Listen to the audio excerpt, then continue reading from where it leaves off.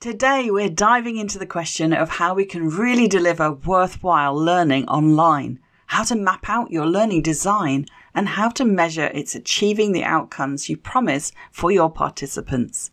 Come on in. Welcome to the Leverage Business Podcast, where we believe business success is about working smarter, not harder, leveraging your time and expertise in ways that fit the digital age you and your clients live in today. I'm your host, Jay Allison, author of Leverage Consulting in the Digital Age and founder of the iSuccess Business Academy. And every episode, I'll be sharing insights into how you can apply the power of leverage to grow your consulting, coaching, or other expert services business and create true freedom and independent success with mindset, marketing, and money model breakthroughs. Because when you get leveraged, the sky's the limit. Let's go for it.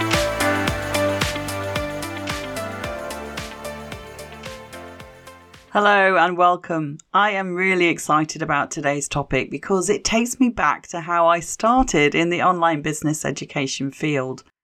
Back at the start of my career, coming out of an academic field in biosciences, I jumped into educational technology, as it was called back then.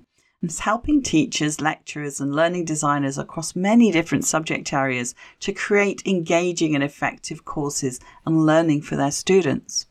I guess looking back, I can see that I've always been interested in how we operate as humans, the physiology, the psychology, the way our brains are wired as it relates to business, process improvement, and sales and marketing. And if you're not in the information product business, how can you build a course or program that provides high quality interaction, great participation, and space for application and reflection for your students? Because this is how real transformation happens.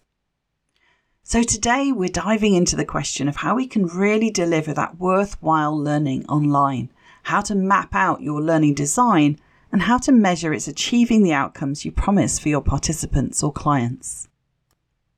First, some introduction, and then we'll go through 5 steps. And there's a worksheet for this that you can download at jallison.com/isuccess/free-stuff. The link's also going to be given in the show notes for this episode. And it gives you the 5 steps for creating and mapping out your program or course design and some thoughts about the evaluation plan for that. So let me first list the 5 steps and then I'm going to talk through what we're solving for here. So step 1 is to create the goals statement. Step 2, map out the outcomes. Step 3, talk about the experience. Step 4, we'll identify the measures. And step 5, we'll look at what constitutes a win. What does success look like? And then we'll finish up by reviewing technology to support the learning design and some final reflections. So let's call it a program from now on, because for me, a course feels a little more restrictive, more of a skills training or behavioral learning than transformational learning. So I always like to use the word program, depending really on what it is that you're doing. I like to think of learning design in terms of where you want to be on the stairway to interactivity, from a program that's very content heavy and teacher based to one that's more student group based, rooted in real world scenarios, and that creates a thriving community of shared practice. So in pedagogic terms, you might think of this as going from presentation to practice, communication, interaction, and collaboration. When you're doing your exploratory research and planning, you should be thinking about some key questions. 1, what kinds of learning do you want to happen in the online environment? 2, what kinds of activities and interactions does the online platform that you're using support? 3, how do people change their practices after engaging in your online activities? 4, which tasks, resources, supports are best meeting the outcomes you're helping people achieve? 5, in what ways can you harness the interactive functionality of the tools to improve your students' learning experience? 6, how does employing technology and tools for this activity affect your own teaching practices and indeed your business model? From that vantage point, you can more easily think about what the balance of your course should be. Should it be content, objectives, process-based? Should it be independent learning or collaborative learning? Should there be an online and an offline connection? Think beyond the content. Content and resources is often where people start, but it's not actually what creates the transformations that you're promising. You're going to need to interweave communication and dialogue. If it's a group program, you'll want to find ways to foster collaboration and cooperation amongst the group, because learning from sharing and discussion with peers is a powerful learning method. So think in terms of an integrated design for learning and use the technologies that support the activities that you want going on. Next, you'll want to consider what your learning design needs to look like.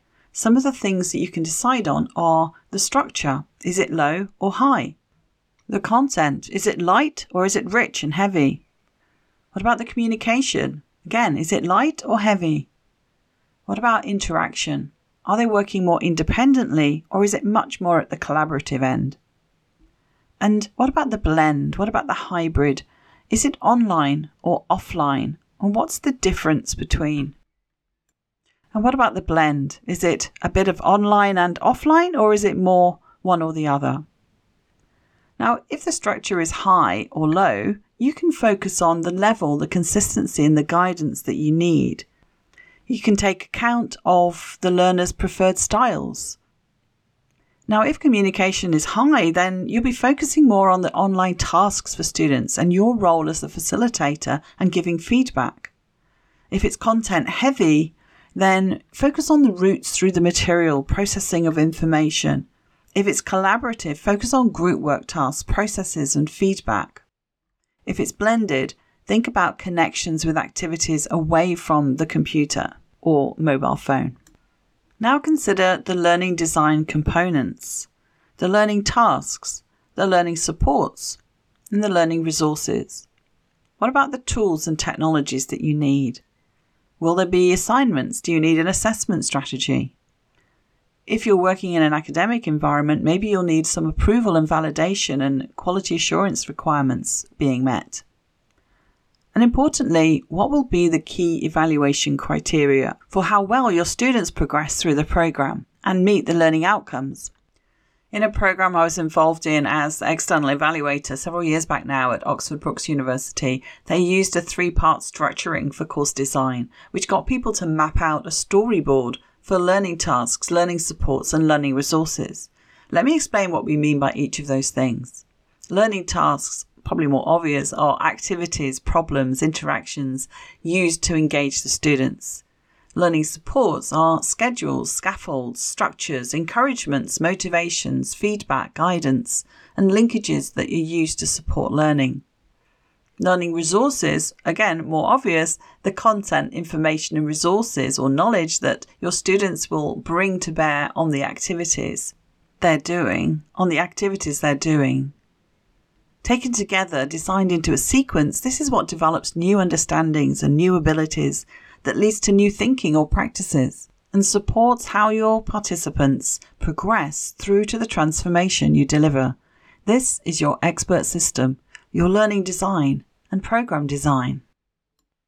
Using this process of storyboarding or sequencing module by module really simplifies creating your program design, from onboarding and setting the scene to orientate and motivate your participants to week on week what your students will be watching, reading, doing, discussing and reflecting on. You can map it all out visually so it's clear where they get the input from you as the tutor and at what points you'll want to evaluate how well it's working. And that bit's important. You don't just want to evaluate at the end of the course. By evaluating your program, what we call formatively, as it runs, you'll hear where and how students or participants experience your design. What's too fast, too slow? Where do they typically get stuck? What do they struggle most with? So you can modify the design accordingly, either for the next session or for the next cohort. You can add in extra support or resources to get them over that barrier.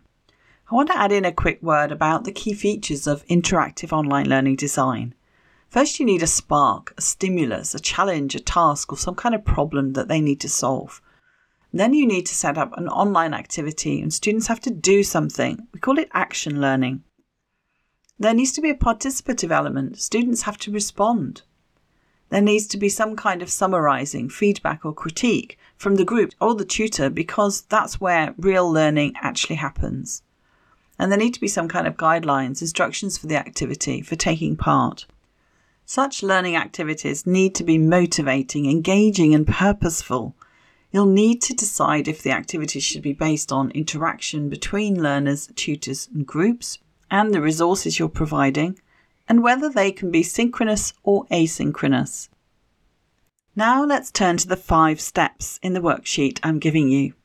As I said, you can grab this from my website at jallison.com/isuccess/free-stuff, or from the episode show notes on the podcast site, leveragebusinesspodcast.com. Scroll down to episode 67 and click show notes. So let's start. Step 1 is to create the goal statement for your course or program. So you're going to want to find a compelling title that is really very engaging. And then you can create a subtitle or tagline, which is a little bit more exacting with your keywords in it, that pretty much does what it says on the tin. You also want to try and capture the overall aim. What's the big idea in your promise, in your sales page, for example? Step 2, you want to set out the objectives or learning outcomes. So what they need to know, understand and or believe after completing the course or program. What's the transformation that you deliver? What are they going to feel like after completing the course or program? What will we be able to do better, faster, with more ease and grace, with less stress and anxiety? In step 3, you'll describe the learner experience that you want to create. What kind of learner experience do you want to deliver? Step 4, you'll identify how and when you'll measure outcomes. So this is about the tracking of progress and as well as the end result. What are the intended benefits? How will you know your course program is helping people achieve the outcomes you want for your students? What kind of indicators of progress are you going to measure? What methods will you use to collect or assess these outcomes, formatively during the course and summatively after the course? Decide when you will do these things as well as the methods. And how will you capture unintended outcomes, negative and positive? Step 5, imagine the wins that you want to hear during and after your course or program. What do you hope they'll be raving about to other people, about what they've learned, what they've accomplished, what they've experienced during or after completing your program? So those are the key 5 steps, but you'll also want to review the technology to support your learning design. When you're mapping out your program, keep in mind the tools and technologies you'll be using to support it. As a minimum, you want to review 3 things. 1, what are the constraints and benefits of available technologies or of the particular platform that you're using? 2, what's the human time and energy to get these technologies to work? And 3, are you taking account of social issues, skills and fun in terms of the choices that you're making? Once you've pulled all of this together, you're going to be wanting to make some final reflections, to really take stock and to think, am I overcomplicating this? What you really want is something that works very simple. And by mapping it out as a storyboard, as a sequence, it really helps you to see where everything fits, where everything how everything rolls, and imagine taking yourself through that process as a participant and thinking about the experience for them. And if you have a business partner or accountability buddy, or maybe even a long-term client, you can give them a walkthrough and ask them to tell you what comes up for them going through it. So I hope that that's useful to you. It's a real whirlwind, and I'd love to talk to you more about your program design, your evaluation, if that's an area that you need some help with. So feel free to send me any comments or questions. Just reach out through any of my channels, email or contact form at jallison.com, or much more fun is you can submit via our audio memo at jallison.com/podcast/QA. So that's all from me for today. I wish you a very good weekend ahead, and ciao ciao for now. Thank you for listening to the Leverage Business Podcast. Want to create leverage in your business? Did this episode provide some insights and ideas to be thinking through? If so, subscribe so you get alerts when the next one's released. If you want to learn more or would like help and support with building a leveraged business that achieves true freedom for you, then head over to jallison.com/podcast to find all the resources and links that go with this show on my website and to join our iSuccess community. And if you're enjoying our content, it would be great if you could pop into Apple Podcasts or the app you listen from and leave me a rating and review. Everyone makes a difference to improving our rankings. So thank you if you've done that already. I appreciate you. So hey, that's it. Thank you for listening. I hope you've loved this episode and have some great takeaways to be thinking through. I wish you a pleasant, productive and profitable week, and I'll see you again next time for another episode of the Leverage Business Podcast.